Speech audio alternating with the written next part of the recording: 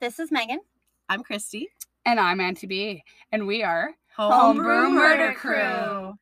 Welcome back, guys. Welcome. And girls, kittens and creeps.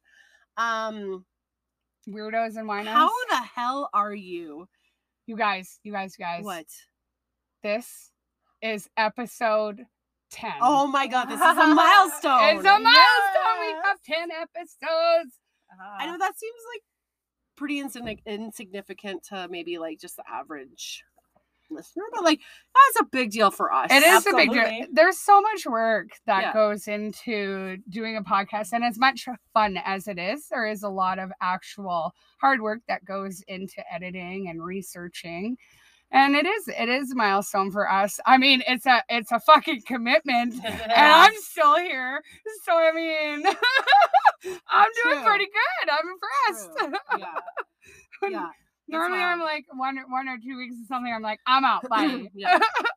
I honestly have like mad respect for these podcasters who do like such in-depth research. Oh yeah. And like, cause I mean, this one that I'm going to tell you guys about today is like, there's a book on it, and I really wanted to read it for that episode, like, or for the recording, sorry. And like, I will still read it, but, and we'll link it in the show notes. You know how we do.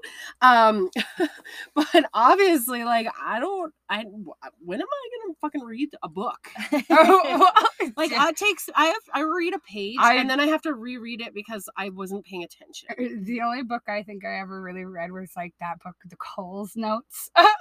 Like, I read that book. Oh, Brittany. Oh boy. Oh honey. Oh no. What? Oh honey. I'm actually really excited for this episode because after you mentioned that you were going to do it, I did like a quick search on it, and I haven't looked it up at all. So it's going to be completely like a surprise to also, we should probably let our listeners know why number 10. Obviously, because it's number 10, it's a big deal, but we should let them know why today's an even bigger deal. So this was our first listener request that came through email. Woo! From Rusty. So thank you, Rusty. Thanks, Rusty. I did email you back to see if I could shout you out, and you never responded. So I just decided to do it anyway, so that's okay. But I'll take the backlash for it, whatever. But Rusty, if you have any other cases, we see you, we hear you, and here it is for you. And honestly, like, Rusty, this case, you guys, not crazy? Just Rusty, but like this case, when I started looking into it and like researching it, like my fucking heart, heart. Oh my god. Well, I didn't bring Kleenex. Am I gonna need Kleenex? Well, you should be fine. There's, I think, like, we're in a closet. Just That's find true. a piece of clothing and wipe I've got your face on sweater right here. Yeah, I'll throw it in the laundry. So you guys, hi, it's me, Christy Lee. I'm gonna be telling you guys the case of Joe Arity today, and I apologize. I'm a little bit nasally, dealing with like some snow mold situations. Snow mold.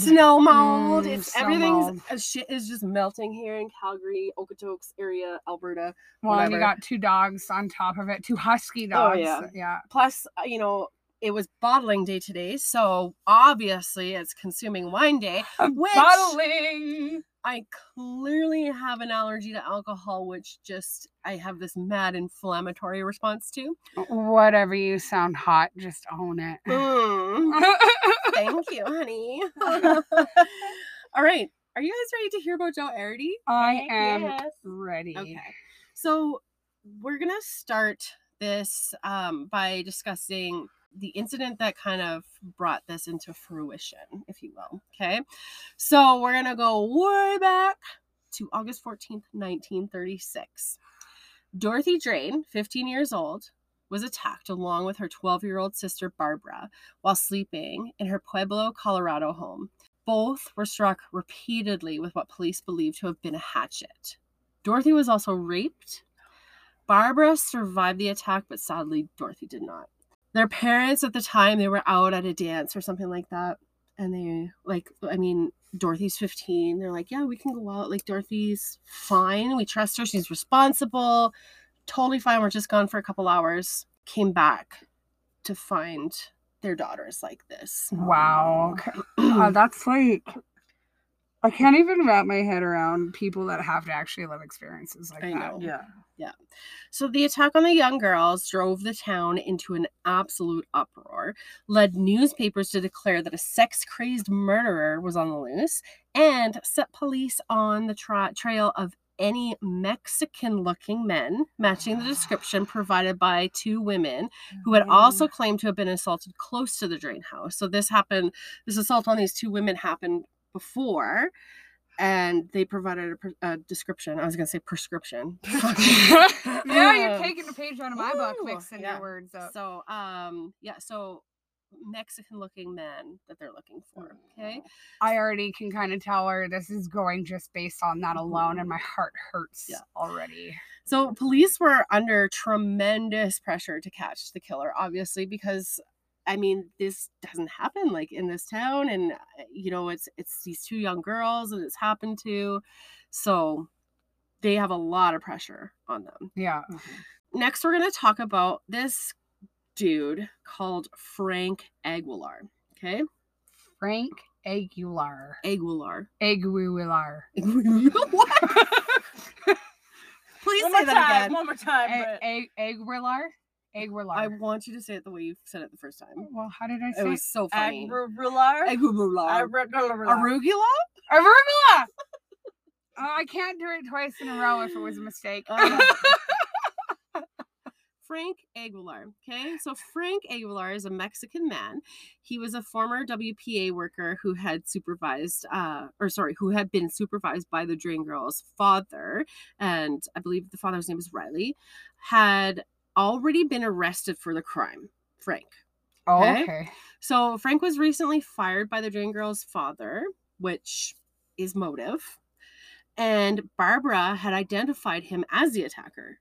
Aguilar had been arrested during the funeral of Dorothy Drain, and the Pueblo police had even recovered the weapon that was used in the crime. So Aguilar vehemently denied committing the crime at all. But they had the murder weapon. Yes. Wow. Aguilar's trial came quickly, and it started on December 15th, exactly 4 months after the crime. After the death sentence was handed out, because that's what he got, Aguilar was brought face to face with Mrs. McCurdy, 58, who, if you remember, I had said earlier that two women had provided the description of the man. Oh, okay. Yes. So Mrs. McCurdy, 58 years old, who identified Aguilar as a lone attacker in a similar crime that happened 2 weeks earlier, just 3 blocks away from the Drain crime. So she and her aunt, Sally Crumpley, 72, and I'm sorry, but if Sally Crumpley isn't just like the sweetest name for a 72-year-old woman. Crumpley. I'm saying that one right. Crumpley, yes. Crumpley. They were sleeping in the same bed when Aguilar attacked. He beat them on the heads, just as he had done in the Drain home. Jeez. Like Dorothy Drain, unfortunately, Sally Crumpley did not survive. Oh, no. Yeah. So Frank Aguilar's trial was short.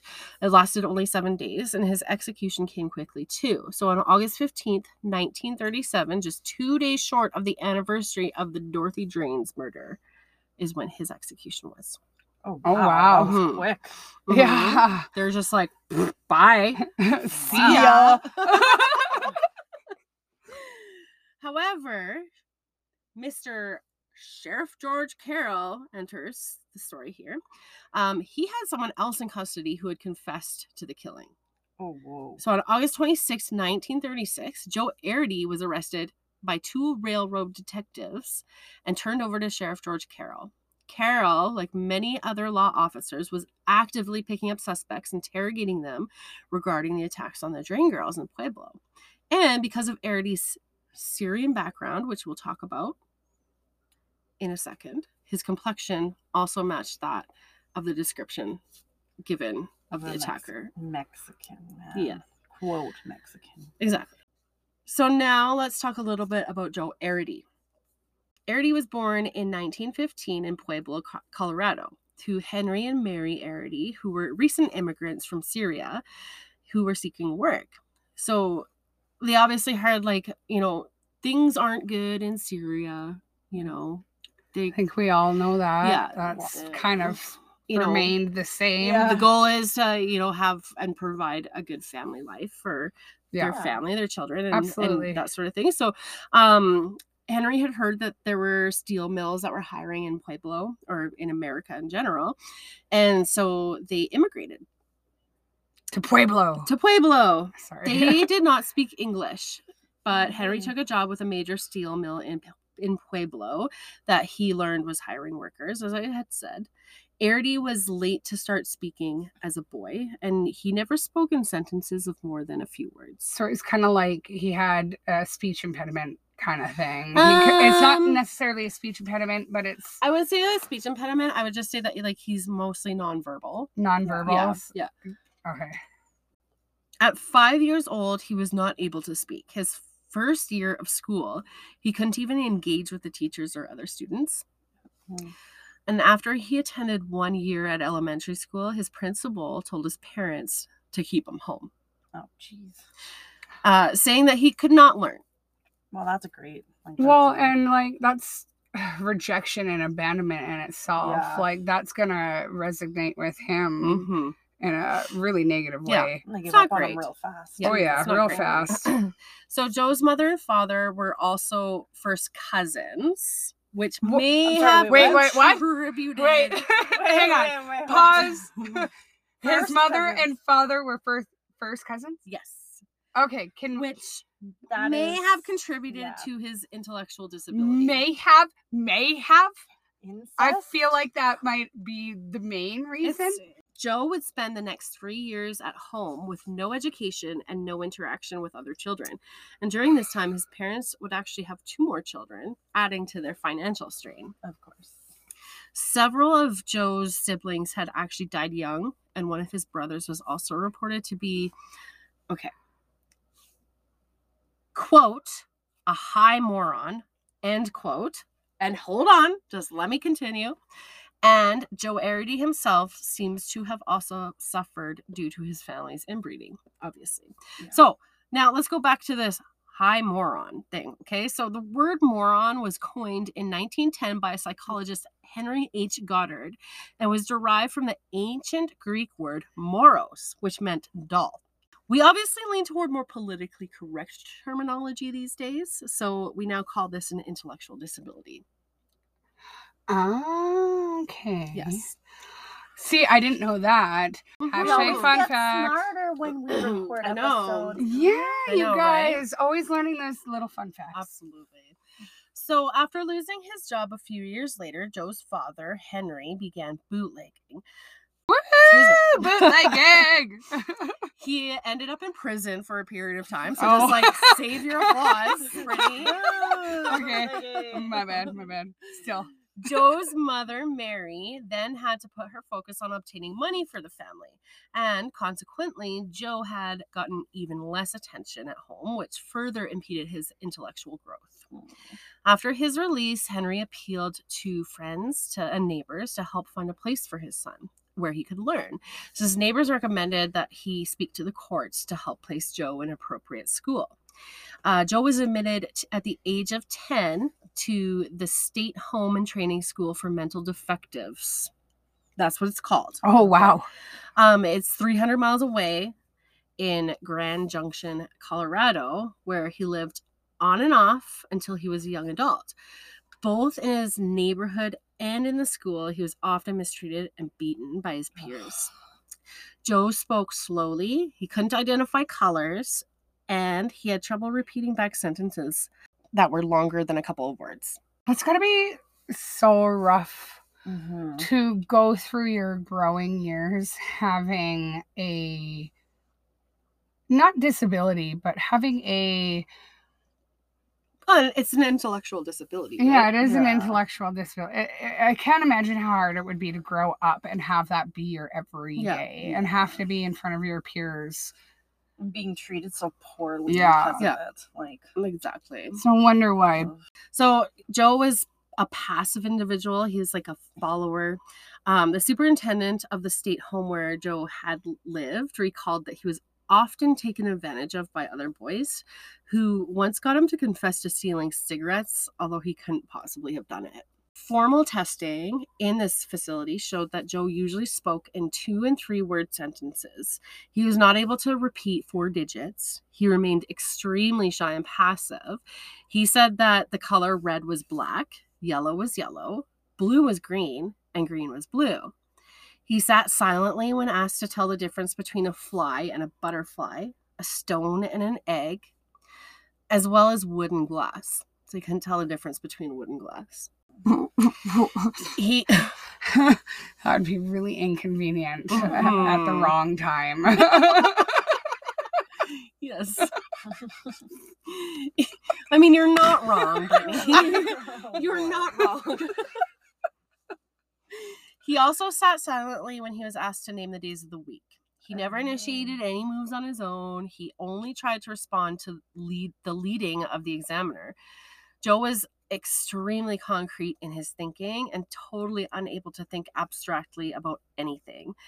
Joe would be diagnosed as an, quote, imbecile, end quote, meaning a person of very low intelligence who cannot take care of themselves. And again, obviously, we no longer use this term or this diagnosis. No. 9 months later, Joe's father missed his son. He felt pretty bad that he had sent him off to the school. And, it's 300 miles away. So he asked for his son to be returned home. The request was granted. Upon his return, though, unfortunately, no provisions were made for his education in the home. So he tended to just keep to himself. He would take lonely walks all over town. And these walks continued for about 3 years. Oh. At age 14... the walks came to an end when a probation officer caught a gang of boys performing sexual acts on him. Oh, no. Yeah. The officer wrote an angry letter to the court labeling Joe as, quote, one of the worst mental defective cases I have ever seen, end quote. Easy target. Mm-hmm. If your blood's not already boiling... No, it is. Let me continue. Even though it was Joe who was sexually assaulted, the probation officer claimed that Joe was a danger to the public, and the boys who assaulted him were never reprimanded. Wow. Yeah. Actually? Yeah. So the court ordered Joe's immediate return to the institution in Grand Junction. Oh, no. Now, again, the sad part is, in these days, like, an individual with an intellectual disability, in these days, in these times that we're talking about, was thought to be more of a burden to society than a gang was. Wow. I believe also, can you remind me of the year? It's 19... It is 1936-ish. Okay. And then 37, and then starting in 1936. So 1936 going upward. Yeah. Yeah. There's very little understanding of mental health back then. That's for sure. Yeah. Oh, yeah. So back at the school, the staff was warned that Joe was a pervert, quote unquote, and he was continually monitored for sexually deviant behavior for the next 7 years. He wasn't allowed in classes with other kids, or anywhere for that matter with other kids, because he was deemed to be too unstable. So he was mostly just left in his room. Wow. And over these 7 years, no such sexually deviant behavior was ever noted from Joe. I just want to... Oh, that's angering. Yeah. Blood boiling, I believe is what you said. Yeah, exactly. So during the next 7 years at the institution, or during the 7 years he was here, his records show that he was incapable of working on the farm crews or sitting in classrooms. Therefore, he was given a day activity. So he was working side by side with a lovely kitchen worker named Mrs. Bowers. Mrs. Bowers reported that Joe was only capable of, quote, tasks of not too long duration, can wash dishes, do mopping of floors, can do small chores and errands. He depends on others for leadership and suggestions, end quote. Okay. Fair. So we like Mrs. Bowers. Mm-hmm. Yeah, she's nice. She's nice so far. Yes. So I don't like that. I said so far, Megan. So at age 22, he and a few other inmates had watched men riding on top of railroad boxcars that passed the institution. So remember, this is like the era of the Great Depression. There's a lot of this sort of thing going on, right? So together they wandered off the institution grounds and also jumped on the boxcars. They took a 24-hour ride through the mountains to Pueblo. Sorry. Later, they took the trip back. Joe was last seen in Grand Junction. He was believed to have jumped onto a boxcar either that night or the next morning. So after that, Joe had disappeared for at least 7 days, and there was no documentation of his whereabouts. Okay. So it was during this time that the attacks occurred on the Drain Girls. Okay. Here we go back to the Drain Girls. So Joe reappears when he walked up to a kitchen car of a railroad. Why is this word so hard to say? Lots of words are hard to say. Railroad. It's as bad as rural. Rural. Oh my God, we're not going down. No, we're not going down this path again. So, Joe reappears when he walked up to the kitchen car of a railroad work gang on August 20th in the East Railroad yards of Cheyenne, Wyoming. He was dirty and he was hungry. And Mr. and Mrs. Gibson, they owned and operated this kitchen car. And so basically it's like kitchen car is like on the train and they own and operate it and they cook food for the people riding the train, right? Okay. As long as we're all on the same page. Because these trains aren't like the trains that we're thinking of. These are trains like old school trains, like passenger trains, trains, and bedding. So, exactly. So they took Joe in to feed him, and Joe ended up asking them in his way. Obviously, he's a man of few words because he can't really communicate, but he was able to ask them if he could actually wash dishes for them in exchange for meals. So he did this for 6 days, and then Joe had to be let go because they were going to be crossing state lines and he wasn't a registered employee. So he was dropped off in Cheyenne, Wyoming. Okay. So he's in Wyoming. Normally he was in Colorado. Okay. So different states. 6 days later, on August 26th, Joe Arity was arrested for vagrancy by 2 railroad detectives and turned over to Sheriff George Carroll. Remember George Carroll? Yeah. Now, Carroll, like all law officers in all the towns up and down Colorado's eastern slope, was actively picking up suspects and interrogating them regarding the attacks on the Drain Girls in Pueblo. Yeah. So Joe had no alibi, nor could he communicate his whereabouts during that time. Oh, yeah. He was also never offered a lawyer, and he was never read his Miranda rights. And remember, Sheriff Carroll, is in Wyoming, and the murders occurred in Pueblo, Colorado. So this isn't even in his fucking jurisdiction. Oh, boy. Right? Okay. Oh, he gets better. Okay? Oh, goodness. So after an hour and a half of questioning, leading questions, might I add, because remember, he's suggestible. Joe is suggestible. Carroll called a reporter and told the reporter that he had just received a complete confession for the Pueblo crime from Joe Arity. He recited to at least one reporter a long series of wordy, complete sentences that Arity allegedly uttered. According to Carroll, Arity was a lone killer and he committed the crime with a club. What? Okay. So at first, when Pueblo Police Chief J. Arthur Grady received the news of the confession, he was shocked because the real killer, Frank Aguilar, had already been arrested for the crime. So he's like, what the fuck? We already have somebody in custody. Well, and that's what, I'm confused about, because it's like they've got somebody locked up in custody for the crime. Oh, we guns to get into it, honey. Okay. We guns to. Okay. Let's get into it. So Carroll questioned Joe for almost 8 hours over the next 2 days. Carroll did not even bother to write down the confession that he got from Joe in the 8 hours of questioning. Convenient. On August 27th, Carroll told the press about his additional hours of interrogation after the Pueblo officers arrived in Wyoming. According to Carroll, quote, Arity kept changing his story, end quote. Really? Maybe it's you, Carroll. Maybe. Finally, quote, Arity told the truth, end quote. He said a club was not used in the attack. It was a hatchet head. He also said, because remember, they had found a murder weapon and it was an axe or a hatchet, right? So he had also said that he did not do the crime alone. He did it with Frank, air quotes. This alleged statement was ludicrous for two reasons. Number one, knowing how Joe functioned in tests and being unable to tell red from black, there was no way he could have remembered a person named Frank.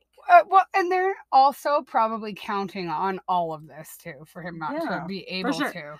And number two, because those two words purportedly uttered by Joe Arity came much later, it was an obvious attempt to clean up the story. So they had to be spoon-fed by Carol in order to get the confession that Aguilar refused to give.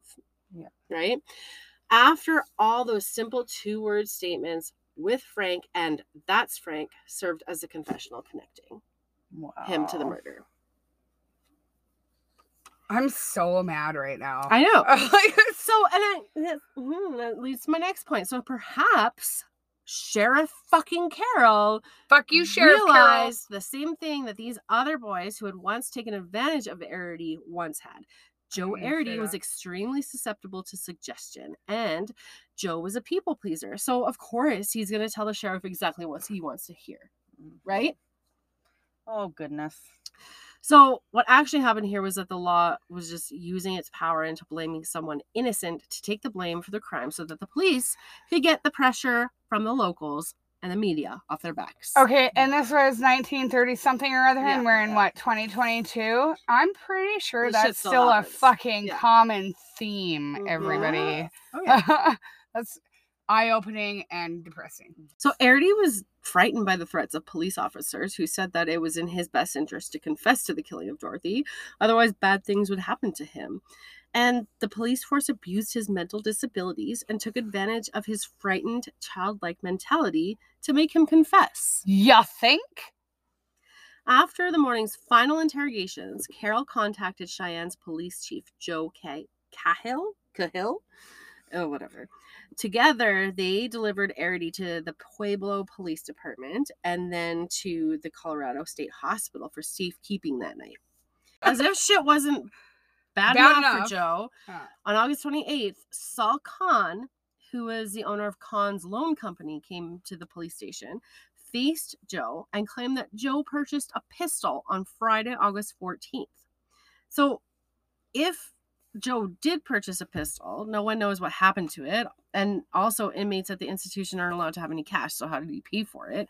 And where did he get the money? So it's just like something kind of out of left field that. Also, did you say this guy's name is Kahn? Kahn.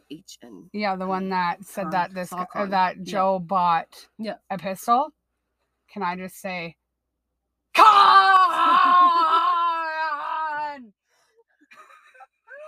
Star Trek? Yeah, you know it. I've never had an opportunity to say it until right now, and I needed to. Anyway, thank you. Okay, I'm done. Ladies, this is not the vibe, okay? No. I'm sorry. We're keeping it. So later at the police station, Aguilar was brought into the room. Carol asked Joe who he was. And again, he responded with two words. That's Frank. And Aguilar exclaimed, quote, I never seen him before, end quote. Of Joe. Yeah. Like, Frank does not recognize Joe. Yes. Exactly. So it was Aguilar's 5th day of interrogation at the Canyon City prison. Aguilar gave a confession that was transcribed and published in its entirety in the next day's Pueblo Chieftain newspaper. Later, Aguilar recanted, saying that Warden Best came to his cell earlier and had told him that terrible things would happen if he didn't talk. Of course. Right? And we're going to talk about Warden Best later on. Okay. I don't know if I like Warden Best yet. No, he doesn't sound like the best. He's a warden. He doesn't sound like Warden's worse. Oh my God. So during the whole stenographic session, no word from Joe was ever recorded. Really? How convenient, right? Yeah. Yeah. There were only 6 brief questions directed at Aguilar about Joe in the 5 typed legal-sized pages. They were seated throughout the document. If Joe was present, as claimed by District Attorney French Taylor, and if he was as, quote, highly verbal and well-focused, end quote, then why didn't Taylor turn to him and ask him to answer these questions instead of addressing them to Aguilar? Yeah. Right? Exactly. Here are some of the questions that Frank was asked. Question, while you and Joe were at the house, you got the hatchet? Answer, yes. Question, did you and Joe hide there in the bushes? Answer, yes, sir. Question, when you got up from finishing assaulting the big girl, what did Joe do? Answer, I got out on the side. Question, then Joe assaulted the girl, didn't he? Answer, yes. Question, did you put the hatchet at the side of the house in a basket? Answer, yes. Question, was Joe with you then? Answer, yes. Question, did Joe stay with you all night or did he leave? Answer, he left. Question, did you tell Joe to keep quiet about this? Answer, yes. Question, did you see Joe after that? Answer, no. Aguilar's complete transcribed confession is printed in the book Deadly Innocence, and we're going to talk about that book a little bit later. Okay, and that was the book that That's you the had book mentioned. that I was talking about. Yeah, okay. So Aguilar signed the transcript with an X. Well, he doesn't know how to really... No, it's Frank. Oh, okay. Frank Aguilar. Okay, so that was Frank's... confession. Frank was just being questioned. Yes. Right? Yeah. And answering, right? Not Joe. But so they transcribed this confession from Frank, and then Frank signed it with an X. Okay. The signatures of 6 witnesses followed Frank's mark. Interestingly, Joe signed Ardy. That's A-R-R-D-Y, not A-R-R-I-D-Y, Ardy. He signed it wrong. He didn't even spell his own name right. In very small letters at the bottom of the last page and in the left margin. However, no witnesses signed after him. Frank had 6 witnesses sign after him. Joe had none. So anyone could have really potentially written that. I mean, you want to fake your writing, you can fake your writing. Right. Exactly. So if Ardy had been in the room during the confession, one would think he could answer questions for himself. Well, yeah, but that exactly. Didn't happen. Why is he signing off on this when he should be exactly. giving his own? Right. So again, Carol did not even bother to write down the confession he got from Ardy. And during the trial, even the prosecution noted, quote, you had to, what we commonly say, pry everything out of him, end quote. Carol's leading questions, including asking Ardy if he liked girls, then immediately following up with, quote, if you like girls so well, why do you hurt them? End quote. The written confession wasn't written by Joe, as he didn't know how to write, and it mentioned that he had hit 2 girls in the head with a baseball bat, although the forensics team said that the head injuries were made with the use of a large blade due to the deep cuts that would be impossible to inflict with a wooden bat. How the hell do you mistake blunt force trauma to the head with a knife with a baseball bat? We're going to talk about that. He doesn't even know the difference between colors and an egg and a rock.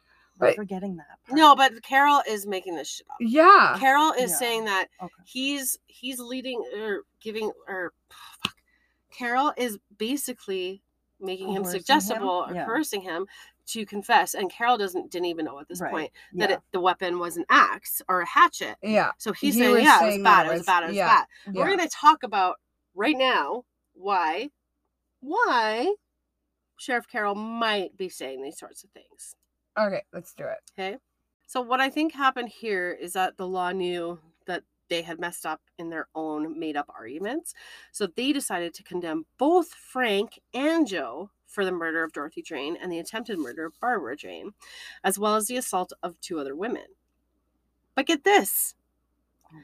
There was a $1,000 reward back then. That's a lot for the arrest of Joe Arity or whoever. So basically what happened is Carol from Wyoming and whoever the fuck it is from fucking Pueblo split the fucking cash because they both made an arrest. Okay. So they were in it. They were in cahoots with each other so that they could get the money. They could get the money and they could split it. Yeah. Oh, that's so sketchy. So sketchy. Yeah. So Carol changed the narrative constantly and just completely steamrolled the investigation so that he would look good. And he has a habit of like fucking showboating the shit out of shit. Yeah, you heard that right. The shit out of shit. The shit out of shit. And also very common theme amongst people exactly. Today. So, yeah. However, at this point, it was clear that Frank was the real criminal and Joe was not. Although Frank kept saying that Joe did it, and Joe's naive mind was approving of this argument because all he wants to do is fucking please people. Oh, honestly, you guys, this case breaks my fucking heart. It aches. I've never wanted to hug somebody so much more, and I'm sorry, but it doesn't get better. So Sheriff Carroll would later testify from his memory because fucking asshole didn't write nothing down. Yeah. So Sheriff Carroll would later testify from his memory because there was no notes and no witnesses for most of the interrogation with Joe. A harrowing story about the night of the attack. He said that Joe had spied on the girls from the bushes outside, and after he saw the parents leaving, he snuck inside and hit the girls in the head, took his clothes off, assaulted Dorothy, dressed, and left. During the prosecutor's evidentiary presentations, Sheriff Carroll took the stand 5 separate times because he's a showboater. The transcript shows how Carroll was allowed to launch forth as a riveting storyteller. He testified that Joe was in complete control of his thoughts and speaking in clear sentences that described the colors on the walls in the bedroom and the colors of the nightgowns that the girls wore, and even the colors of the dresses the girls would be wearing when they went to the Sunday church services.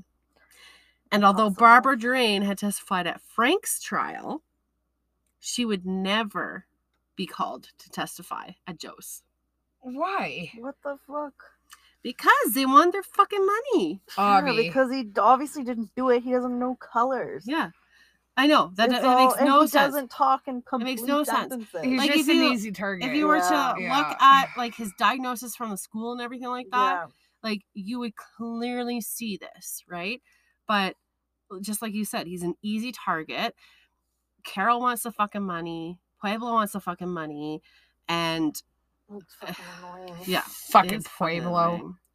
So the Joe Arity that Carol described was hugely different from the Joe who often spoke in unfinished sentences and didn't even know who Franklin D. Roosevelt was. He was the president at this time, right? Okay, thank you for clarifying. Okay. I knew he was a president at some point. I bet he was at this. Nor did he know what a hatchet was, or even that his own father was present in the courtroom. He had no fucking idea. What? Oh my God. It should have been clear to everyone involved in the case that Joe was not guilty, and his confession was the result of a man who had interrogated him and coerced the confession. Jesus. Despite the weakness of the evidence, Joe was found guilty and sentenced to death. No. What? Not actually. Like death? Death? Like dead, dying death. Like unalived. Unalive.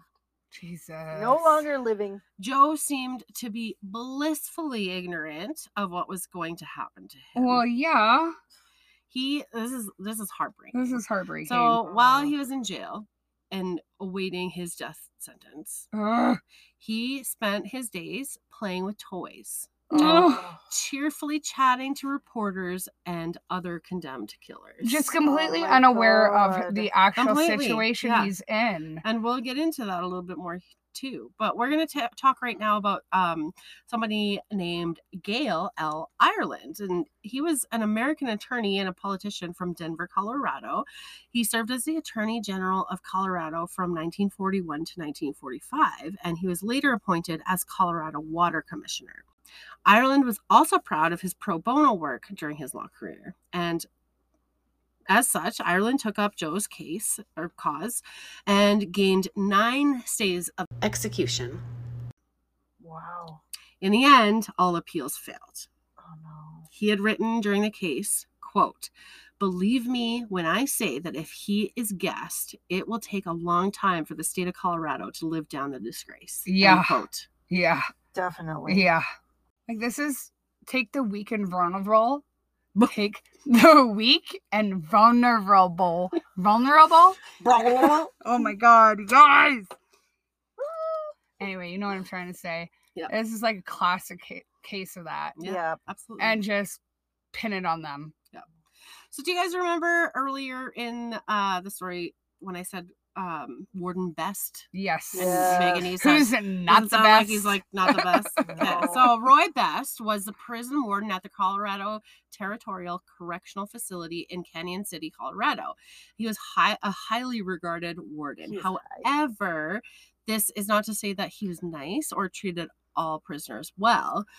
By the early 1950s, word of Best's floggings and abuse had reached the public and spurred significant public disgrace.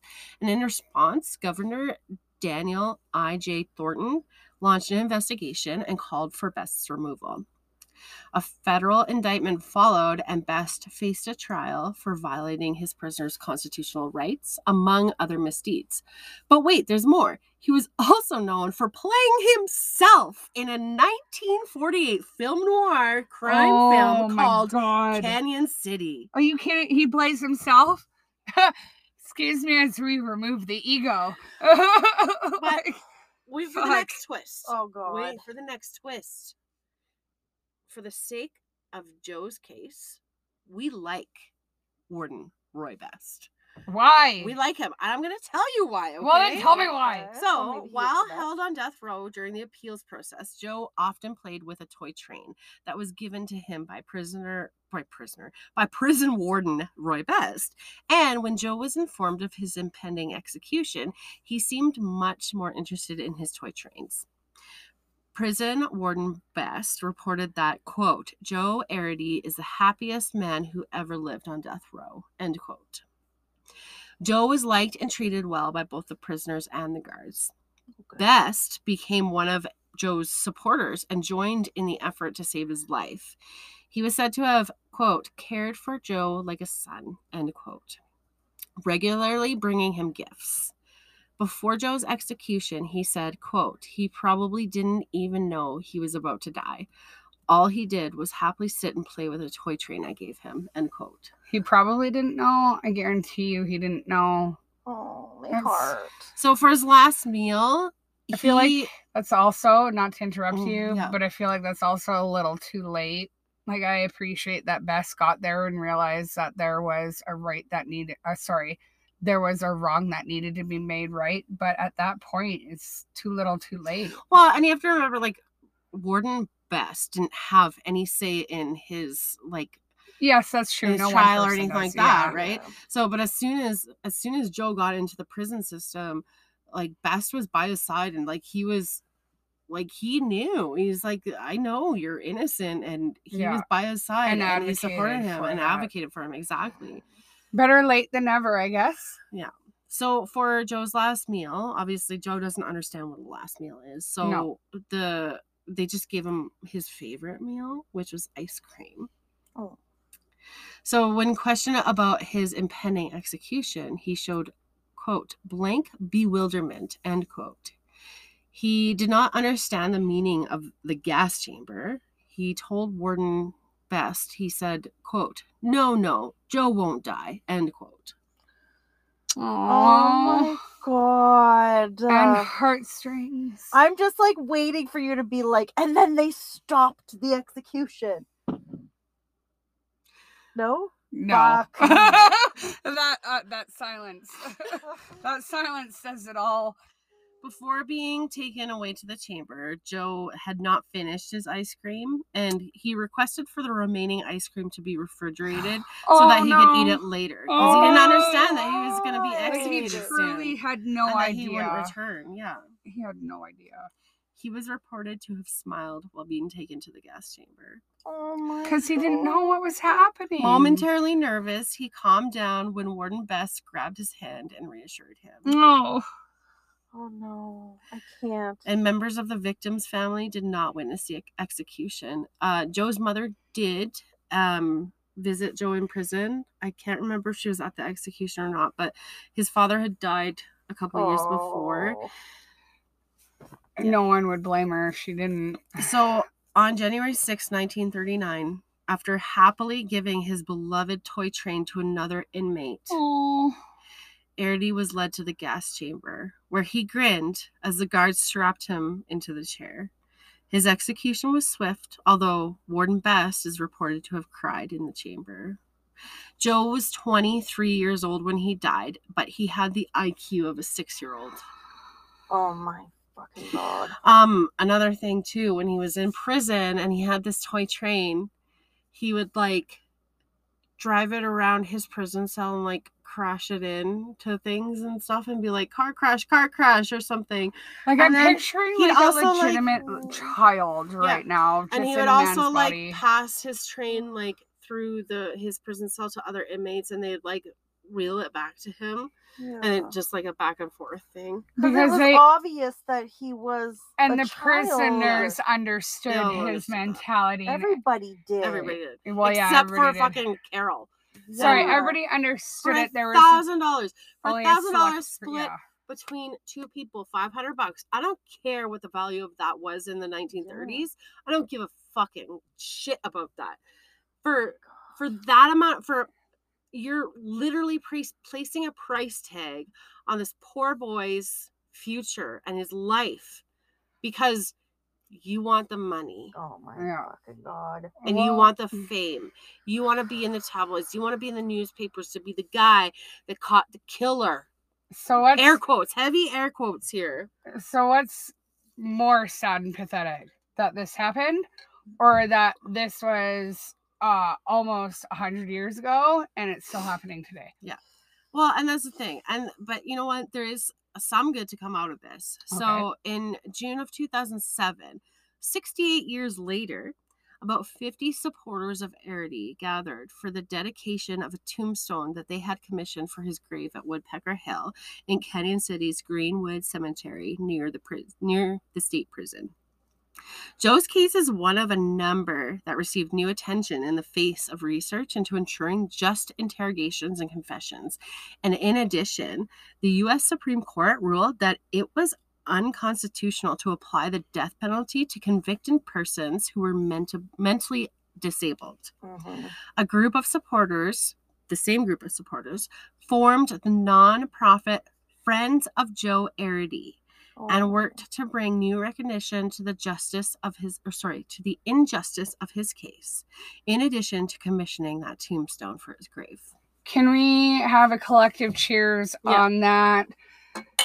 Here's to people keeping his story alive. Attorney David A. Martinez became involved and relied on Robert Persk's book, Deadly Innocence. Again, we're going to link that in the fucking show notes. Okay, I get it. I need to read. Okay. Yeah. About Joe's case, as well as other materials compiled by their friends and his own research to prepare a 400-page petition for the pardon from Governor Bill Ritter, a former district attorney in Denver. Based on the evidence and other reviews, Ritter gave Joe a full and unconditional pardon in 2011, saying, quote, "Pardoning Joe Arity cannot undo this tragic event in Colorado history. It is in the interest of justice and simple decency, however, to restore his good name." 100%. Full body chills reading that. Because it doesn't matter how long injustice has existed, justice at some point needs, and that's what makes me feel good, is to know that it's been acknowledged. His name's been restored. That's so important. I'm gonna start crying because it's so important that these, you know what, I'm done, just go. I get it, girl. Like, I reading this case, like, I had such a hard time with this case. Like, Yeah. I'm so happy that this was brought to my attention because I had no idea about Joe Arity. And oh my God, when you see pictures of him, like, he is just the sweetest, most precious thing that his memory must be protected at all costs. Oh no. Like, you guys need to see his picture. He's the cutest. Oh. But you know, and it's going to break your heart even more because Yeah. you're going to see him with his fucking toy train and it's going to rip you apart. Okay? But like, these injustices are not talked about enough. No. And there are so many other people, innocent like Joe, that are put to death, all for the sake of the ego that exists among many within the criminal justice system. And if this story has touched you, I strongly recommend visiting the website friendsofjoearity.com, which we will link in the show notes, of course. Of course. And here you're going to find references, photos, even poems. And you'll get to meet Joe's friends, the ones that helped to clear his name and provide him with the proper respect and dignity that he deserves. Amazing. That's awesome. It's not awesome that this is even a thing that we have to sit here on a podcast and discuss. Yeah. However, it is awesome that it can be that long after. And there are still people fighting to clear his name, to right a wrong, to provide justice where injustice has survived before, you know? Yeah. And that's what I mean by awesome. And I think that's kind of why we do what we do. Mm-hmm. You know? Absolutely. And that's the thing, is like, we try to be the voice for those that don't have one. And, you know, we don't know every case that's out there. And that's why we implore you guys to, like, if you have a case that you want talked about, that you want to put out there for the masses to hear, Email us, whatever, connect with us on our socials, which we'll provide you at the end here. But like, we are happy to look into it for you. And it's not just for clout. It's not just for popularity or anything like that. We do this because we are passionate about the cases that we talk about. I just sidebar. I wonder if like Stephen King got the idea for the Green Mile from this case, like, or just like bits of it. that Because would like, be interesting to look into and research. I got like Green Mile vibes when you were. I didn't even think of that. Story. Yeah. Also, this would be the second time that we've referenced Green Mile because I vaguely remember Mr. Jangles. Oh, Mr. Jangles. Talked about at one point. Oh my God. I will. Okay, ladies, I am going to say this. Christy, you did an absolutely amazing job of taking a fan request that was emailed into us, that we had a case that we had no idea about whatsoever, and, you know, bringing light to it, bringing education and information to it.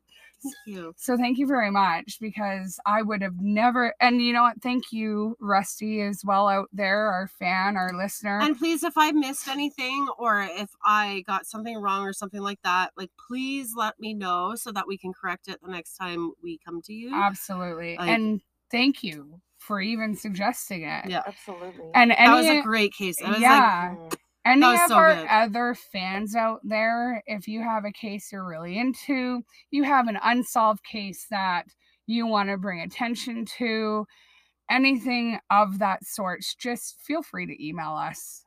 Yeah. Paranormal and dark history too. We're all about that. Yep, we're gonna get there. Yeah. This case is my favorite one that I've done so far. Yeah, like, this it is a good one. Really hit me in the fucking feels. Well, and you know, I really, it helped me.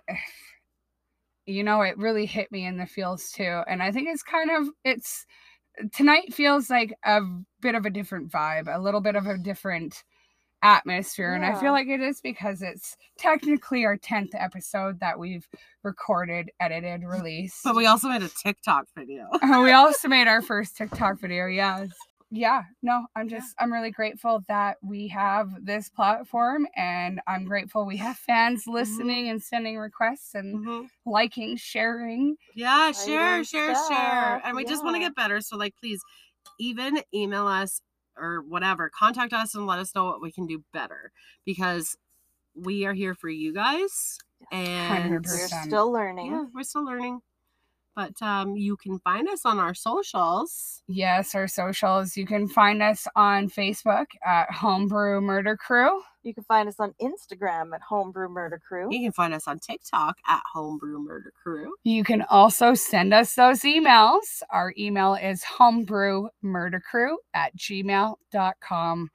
Thanks, everybody, for listening tonight. Thank you, lovelies. Thank you. We will talk to you again in 2 weeks. 2 weeks.